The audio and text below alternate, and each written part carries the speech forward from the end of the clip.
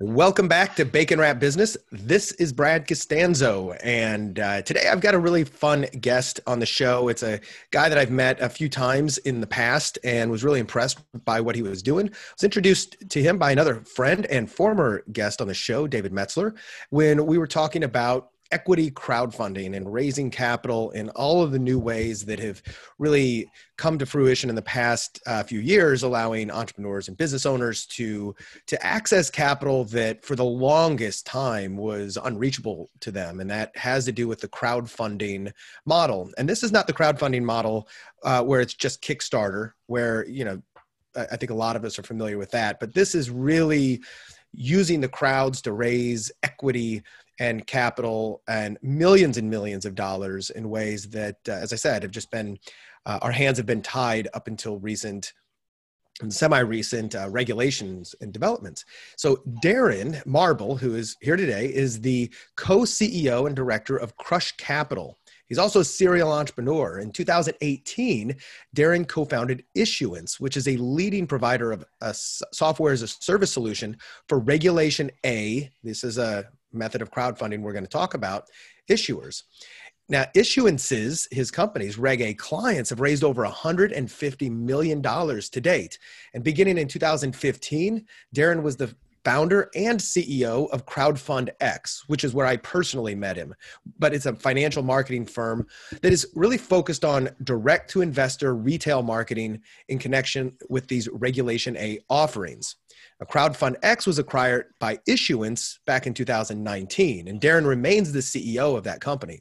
He founded the Crowd Invest Summit, and he's a contributor to Business Insider, Crypto Slate, and his insights have been featured from the Wall Street Journal to the New York Times, Forbes, LA Business Journal, and a lot more. I reconnected with Darren just recently over on LinkedIn because I've been paying more and more attention to equity crowdfunding and what's going on, but then I also saw that he's coming out really soon. I don't know if it's out yet. He'll tell us, with a really cool streaming program on Entrepreneur called Going Public.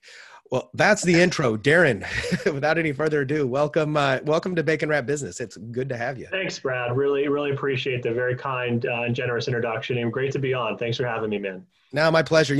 On the show, I cover a lot of topics, from everything from little micro marketing tactics to, ways that entrepreneurs can kind of get their heads around big challenges, to how to generate leads with Facebook ads. But recently, and over the past year, I've been doing a lot more deals on I guess I should say episodes on acquisitions, raising capital, finding ways to really move the needle exponentially in your business. And that's one of the reasons, because I love what you're doing and I love what you're helping businesses do with raising capital in these innovative ways. So I just love to kind of just dive in and just start hearing about, let's give my audience kind of a fundamental overview if they're not familiar with equity crowdfunding and Reg A and what this is all about. But let's give them a quick primer and then talk about some of the cool stuff that companies are able to do right now with these innovations. Totally. So Regulation A Plus is a securities exemption. It was part of the 2012 Jobs Act, went into effect in the US in mid-2015. It's got a couple unique features. Companies can raise up to $50 million. They can market their deal, which is known as general solicitation in the securities industry. And anyone over the age of 18 globally can legally invest into these offerings, provided the company, follows the process, which involves a filing with the SEC, et cetera. And so it's created a really incredible opportunity for small businesses, as well as companies that have a customer base, to turn their customers and fans into investors. Even for pre-product, pre-revenue companies, it gives them an opportunity to go out and solicit investment in their deal. And we've had success raising 10, 15, 20, even $25 million for companies, some that are pre-revenue. And everything that I've been doing for the past 5 years really focused on solving for retail distribution, which is a marketing question. How does the industry, or how do companies in particular, create mass awareness for their investment opportunity and ultimately drive thousands of retail investors into their offering? And that's essentially what we've solved for with this new series, Going Public, which I'm really excited to share with you. Yeah, I want to dive into that. Before I go to the going public, I want to ask just a couple questions, and Of maybe this course. will, because I know there have been some changes since I started looking into equity crowdfunding a while back. So there's typically a couple types of equity crowdfunding, right? There's the ones that are only to accredited investors. And what is that? Is that a Reg D? Is that what that's called? Yeah, so breakdown is as follows. So Regulation D 506C is crowdfunding to accredited investors. Actually, the way it works is you're able to market your deal, but you have to verify that every investor that comes into the deal is an accredited investor. So you could Gotcha. buy $100,000 of Facebook ads, but you can only take in money from people that verify they're accredited through a letter from a CPA or third party investor verification service. Then you have regulation crowdfunding, also known as Reg CF.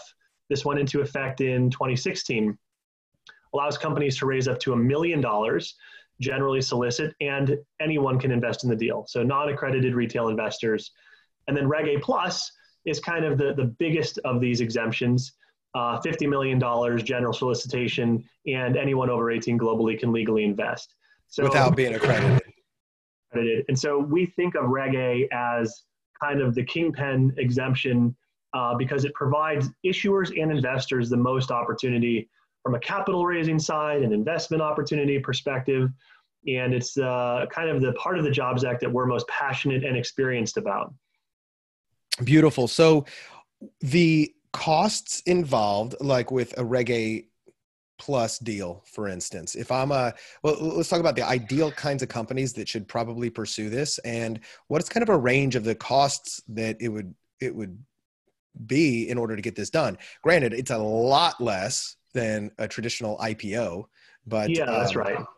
so what are the types of companies that, like, either at what size? You mentioned pre-revenue, but who are the ones that really should start to kind of look at this? Because this is where my listeners can be like, should I stay in and listen to this, or should I tune out because this is too complex for me? I think for the most part, Reg A Plus is a good capital raising tool for businesses that have at least 2 years of operating history. They've probably raised an angel or even a Series A round of financing, and they have a customer base. So they have an emerging brand with customers and fans. Maybe they're doing $5 million, $10 million, $50 million in revenue. Again, we've had success running these financings for pre-product and pre-revenue companies. And those, of course, seem to generate a lot of notoriety because people are kind of intrigued at how does that happen? How does a pre-revenue company raise $25 million out of thin air? Of course, it's never that easy, but those are the exception deals. So for the most part, Reg A Plus is a good fit for direct-to-consumer retail companies that have easy to understand businesses, physical, tangible products, built-in customer base, a narrative. And in terms of the cost of capital, overall, it's going to cost about 10% of what you raise, with maybe 10 to 20% of that upfront. So here's what that means. If a company goes out and succeeds in raising $10 million in a Reg A Plus financing, they would anticipate spending $100,000 to $200,000 upfront out of pocket to get the process started, and then another $800,000 or $900,000 on the back end of the deal as the capital comes in and ultimately they close the offer. So usually takes about a month to prepare the filing, 2 months to get qualified by the SEC, and then these capital raises are usually ongoing for 3 to 6 months.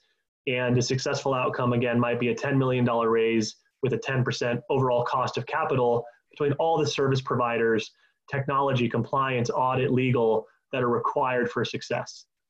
Perfect. No, that's beautiful. That is the exact bullet points I was looking for. So, I mean, what I love about this is it's not something, going out, like I advise, and I'm partners in, a couple companies that are out there trying to raise VC money and angel seed, and it's really, really complicated. And, it's exhausting. One of the things that I like about this, it does is it utilizes a lot of the traditional, or even innovative digital marketing solutions in order to get this out to people, so where you aren't having to go out and do as much of a road show as you would normally have to if you're just talking to the big players with money. And it kind of democratizes that for a lot of folks. Okay, so cool. So let's talk about how does this play into the show going public that you're producing? Are you starring in it too, or are you just producing it? Well, we're creators of the series, and Cool. The ethos behind the show, Brad, is real simple. We believe that customers deserve an opportunity to become owners in businesses whose products and services they use. And an easy example is Uber. We all use the app. That company was built on the back of millions of customers around the world. And yet those customers never had an opportunity to become owners until the company went public. And now we can buy shares of Uber, in secondary markets, as they say. But doesn't provide the average investor a lot of upside. Why? Because Uber stayed private for 10 years. They raised billions of dollars in private markets. All the value's been wrung out in the early rounds of financing. The people who really got rich or even wealthy in that deal were the early investors, none of whom were existing customers. And we think that that's a crime, that's not the way that these deals should work. Companies should allow their customers to become owners. Without customers, there is no business. And so it's ironic to me that you hear venture capitalists talk all the time, like, well, show me your traction. Who are your customers? What's the demographic of your customers? But when it comes to financing the business, the customers are never mentioned. They're always excluded, because why would you allow the customer to enjoy the upside of being an owner? And from most VCs' perspective, you wouldn't. So we're here to change that. And the premise of going public is we're following 5 founders on their journey to a NASDAQ IPO, following the trials and tribulations of the going public process, which is filled with drama, excitement, and panic, all in a handful of weeks. And for the first time ever, we're allowing viewers of this series to actually invest into the IPOs. They're buying IPO shares at the IPO price while they're watching the series. And season 1 is going to be streamed on entrepreneur.com. We're forecasting about 2 million unique viewers per episode. And the series culminates with these companies closing their financings, the bell ringing ceremony at NASDAQ market site in Times Square, New York. And then for the tens of thousands of everyday Americans who buy these IPO shares, they're now liquid. They have the ability to sell their stock. There's no lockup. This is what democratization of the IPO means, and it's what we're delivering in the Going Public series. I love that. So is there a Reg A aspect to this then? Is that how they're getting in prior to the NASDAQ IPO? That's correct. So every one of these deals is technically what's referred to as a Reg A plus IPO. So the Reg A plus is the financing vehicle. And what happens is the deal might be open for 6 weeks. People are watching the series, click to invest. By the way, they're also investing alongside institutional investors. So all of these deals are being underwritten by an investment bank that we work with in LA called Roth Capital. And that means retail is investing at the same price as the smart money or institutional investors. But these are all Reg A plus deals. So financing window might be open for 6 weeks. Company closes the Reg A round and then very quickly, almost immediately, lists their shares to NASDAQ. The company is now public. So 6 weeks of financing followed by a closing and an IPO ceremony. That's super cool. I love how you married both of these things together as well with it's Reg A to the IPO, provides the liquidity, because that's one of the problems if you're a Reg A investor. If you put the money in and it's semi-public, right? Like they've raised a lot of money, but it doesn't necessarily mean that there is a market for those shares, a secondary market to where you can get your money out. But with this, you get a little bit of the best of both worlds as an investor that, hey, I was an early investor in, I got the IPO. If it popped, cool. But either way, there's a secondary market. I love the marriage of those two. You said there's 5 companies right now that you're following. You may not be able to say like which companies those are, but can you give me some insight into like the kinds of companies they are? Totally. So I should start by saying, when most people think of an IPO, when I think of an IPO, the first thought I have, for better or worse, is a white guy in a suit and tie, a little bit conservative, somewhere in New York, in their 40s or 50s. And I think that's just what a lot of everyday Americans tend to think about when they think about the IPO process. It's kind of, there's a stereotype to it. We want to completely shatter that stereotype.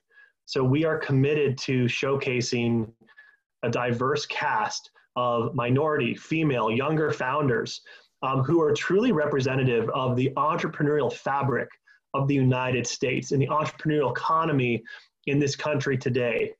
For instance, we have a young founder, 27-year-old Hispanic male, who is behind a direct-to-consumer company, can't say the industry, founded this company 3 years ago, $30 million in sales, all direct-to-consumer. That was 2019. On his way to $40 million in sales in 2020. This company, Brad, is profitable. They have no debt. They have 500,000 paying customers. This guy's a rock star. He not only wants to raise capital and create brand awareness for his business, he wants to inspire other young Hispanic founders to go down the entrepreneurial path just like him. So this is really an opportunity for him to provide inspiration, and guidance, and encouragement for young founders to start businesses, to become entrepreneurs, to build their own companies, and to be their own boss. And we're inspired by this founder. So that's just a taste of what we're going to showcase. But bottom line is, we're going to showcase a very diverse group of founders for the inaugural season, as well as a host that we're close to announcing in the next 3 to 4 weeks, who she fits that profile as well. I love that. I love that. Cool. So when do you think this will be launching? Or, I mean, is it premiering, I guess is the word. So we're casting for the next 4 months. We'll then go into production in the end of the year and maybe early 2021. And the season is slated to be streamed on entrepreneur.com in the March-April timeframe right now. So these are essentially, Q1, Q2 financing events, IPOs for the companies we feature. And so right now is kind of the casting phase, is finding these great founders that, not just are charismatic or interesting, but have great companies that represent good investment opportunities for people as well. Really important to us. So are you still casting? Are you still actually looking for Absolutely. Oh, cool. I thought those were already oh, no, man. This is it. We announced the series so we can really transition and focus on casting. And I'll tell you, I'm a fan of Shark Tank. I've seen 100 episodes. I think a lot of us have seen that show, know people that have been on and raised money, had success even. But one of the things we're not going to do is poke fun at founders or take advantage of founders, honestly. This series is about serving up incredible companies that represent the hope and opportunity that is, pervasive in the United States here, and really embodies the entrepreneurial spirit in the best ways. Neither is this a competition series. This isn't American Idol. These companies all stand alone, and they're raising capital independent of the other. The format is what's called a serialized narrative. The companies are introduced in a staggered start. They close their financings, an IPO, and a staggered finish over a 10-week season with episodes released weekly. But again, we're not trying to make fun of founders. We're not trying to tease founders. Neither are we trying to highlight companies that are really bad businesses for one reason or another. So this is a highly curated group of founders, and that's why we're putting so much emphasis into those first companies that are going to be featured in season 1. Yeah, that's one of the things about like Shark Tank, because it is prime time to the mass of America. They have to add drama and conflict, and they have to add that almost sometimes belligerent experience between the founders and the sharks. I mean, there's a reason it's called Shark Tank, right? Sharks aren't nice, cuddly teddy bears. They're going to be, they're going to be a little bit more hardcore with these people. And I know you can tell if you watch this that they sometimes bring in founders or inventors who don't really have a chance, but they know it's just going to be good dramatic television to create that. I love the fact that yours is streaming on Entrepreneur, and it's not going, although it could be very easily adopted by the mass market, and ideally it will, and everybody will see that. The people who are watching this are probably going to be a little bit more educated, professional, understanding that, hey, look, I don't need to see the drama just for drama's sake. I actually want to see the journey and the ups and the downs and the, of the entrepreneur, and hopefully be inspired by what they see in the growth of that. So I think that's super cool. Are there any types, like, shoot, you never know, you could get some casting, what do you call it, auditions out of this. What are some of the ideal companies? You started to mention this earlier that you're looking for right now. So that if one of my listeners is like, oh man, that sounds like me. Totally. Really, it's the same type of companies we'd look for in general in the Reg A plus industry. Okay. Direct to consumer, physical tangible product, retail oriented businesses, companies that have a customer base, tens of thousands, even hundreds of thousands of customers. We're looking for a minimum of 5 million in annual revenue. Ideally, we'd like companies that are doing 20, 25 million or more. Companies that have a fairly easy to understand business. So it could be a medical technology company. It's a little more complicated, but wouldn't be, engineering services or oil and gas or something just really boring. By the way, those could be great investments, but that's not what we're serving up here. We want Yeah. companies that the average person can understand quickly and not only become an investor in the business, but to buy the product as well, right? This is a customer acquisition opportunity for the companies we're featuring. You could have a company that raises $40 million and also generates $5 or $10 million in sales from the exposure of being in this series week after week for 10 weeks and having millions of people watch them on their journey and get excited about, the product or service they're selling. That's fantastic. The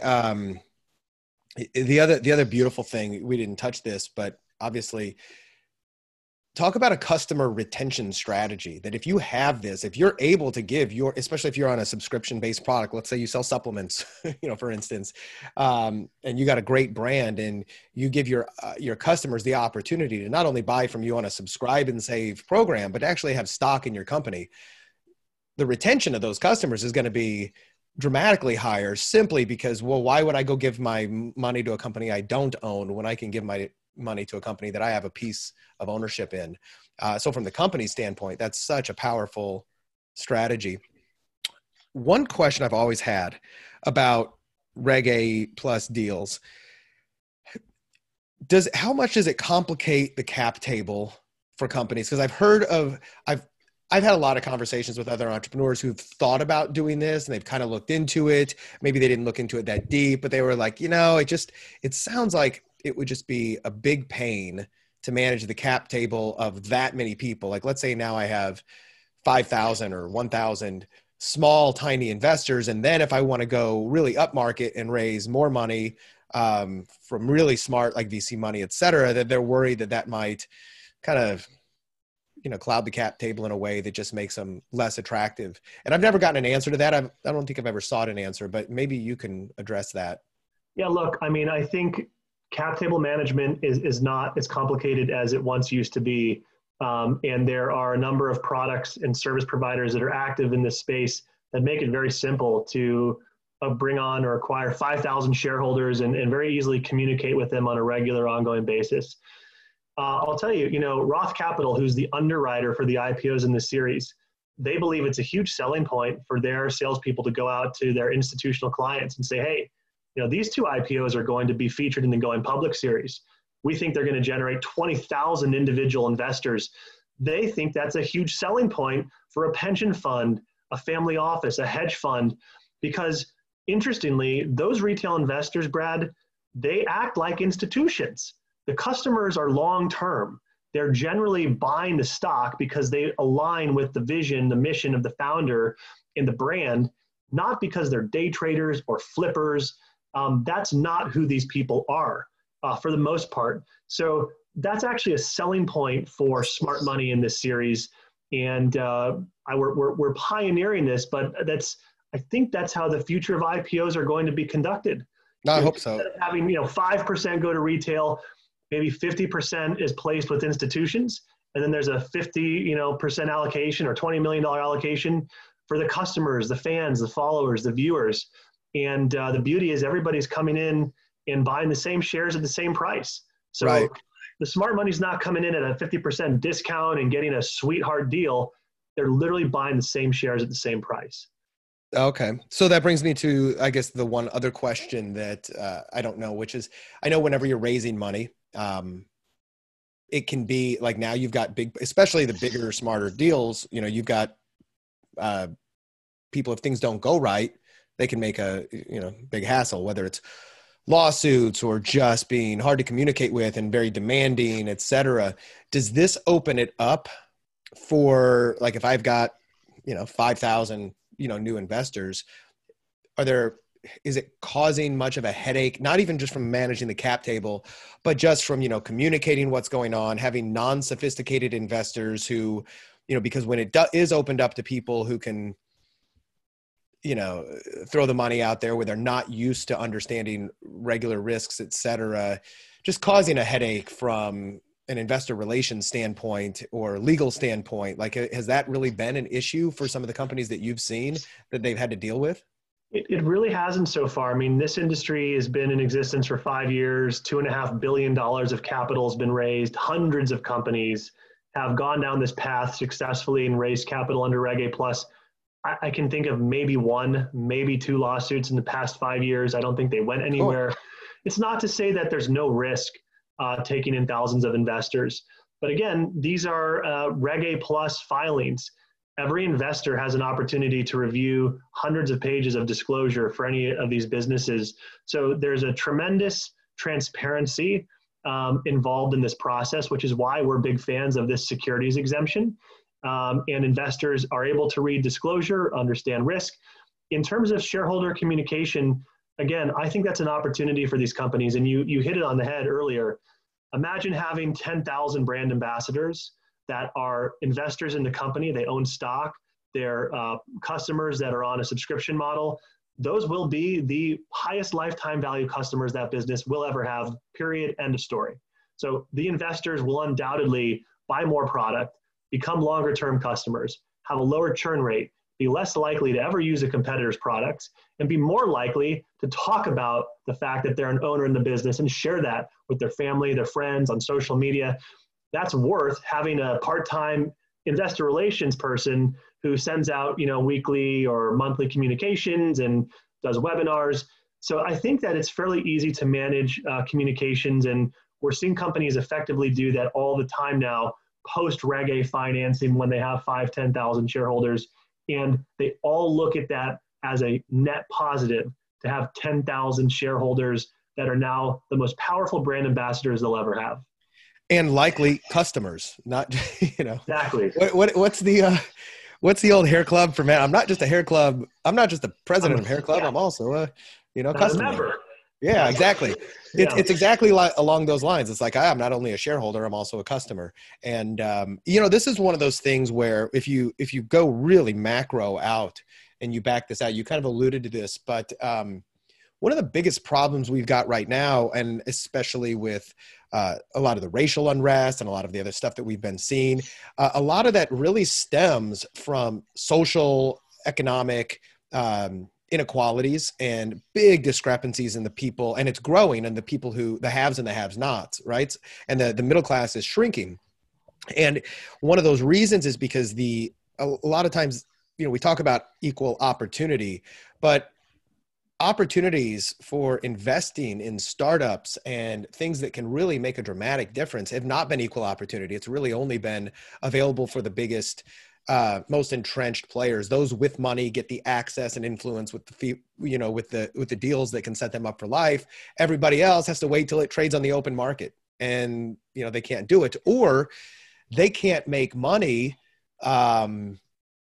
They can't go raise money if they don't have a lot of the the credentials, qualifications, capital, and ability to do that, because there is kind of an old boys network and club in traditional investment banking and things like that. So I love how this not only, once more, we use the word democratize capital raising for people, but also, for just the ability to find unicorns and hit home runs where you're just an average person making average wage. You can actually participate in something that you've never really been able to do so. And really looking forward to see some more great stories about companies or investors who jumped into deals and retired off of something that ended up working out. I know has it been too early in the Reg A space? You mentioned it's kind of really only been around for about 5 years. Has it been too early to have any of those real unicorn stories yet, or no? Yeah, look, I think it is too early. And admittedly, there were problems. There have been problems in past Reg A plus financings. I think the biggest challenge the industry has seen is that there's been a lack of institutional quality deals, a lack of institutional pricing applied to the past IPOs. And we've proactively solved for these issues by partnering with a reputable investment bank, Roth Capital, that's going to firm commitment underwrite the IPOs, apply institutional pricing, and give everyday Americans an opportunity to own a piece of a company that could be the next Amazon, that could be the next Google. And of course, there's no guarantees, and in any type of investment, there's always some risk of losing some or all of your money. But without risk, there's no reward either, right? So both of these things are true. And we think that in general, small cap IPOs have proven for a long time to have outsized returns relative to other types of investments, et cetera. And so, that's really what we're serving up here, are high quality small cap IPOs with the hope that we can uncover one of those companies that retail investors have a real opportunity to make a good return on. And I think if you look at what's happening in the economy and the millions of people that are unemployed, and just today, GDP is down like 30%, something insane. People are looking for a leg up. They're looking for something to get back to even or even above where they are if they haven't been impacted. And I think this is a pretty interesting opportunity. It's a pretty interesting investment proposition for the general public to invest in a small cap IPO. But again, goes to the point of why we're so focused on the first batch of companies for the inaugural season. I think that will really set the pace and set the trajectory for where this series goes in the years ahead. Oh, I love it. I love it. And I hope that some of my listeners, if they have some of the qualifications that you're looking for, get a hold of you. By the way, if somebody does want to apply for the show, what's a good place that they can go to get more information and fill out some paperwork?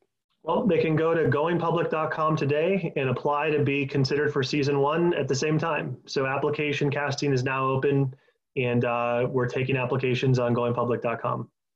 That's beautiful.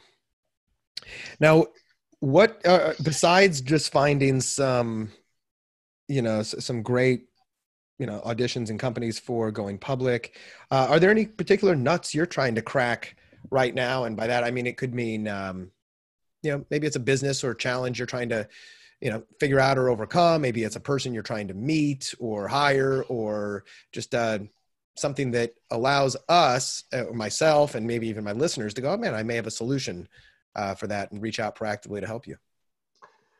It's a really good question. If not, it's okay. But this is just one of those we can give back. I'll tell you, we're building a global brand. We're looking for incredibly talented people to join the Crush Capital team that believe in democratizing access to investment opportunities for everyday Americans, leveling the playing field for everyday Americans, and are passionate about brand building. So we own goingpublic.com. We own the Twitter, Instagram handle, and yet our social audience is young and growing.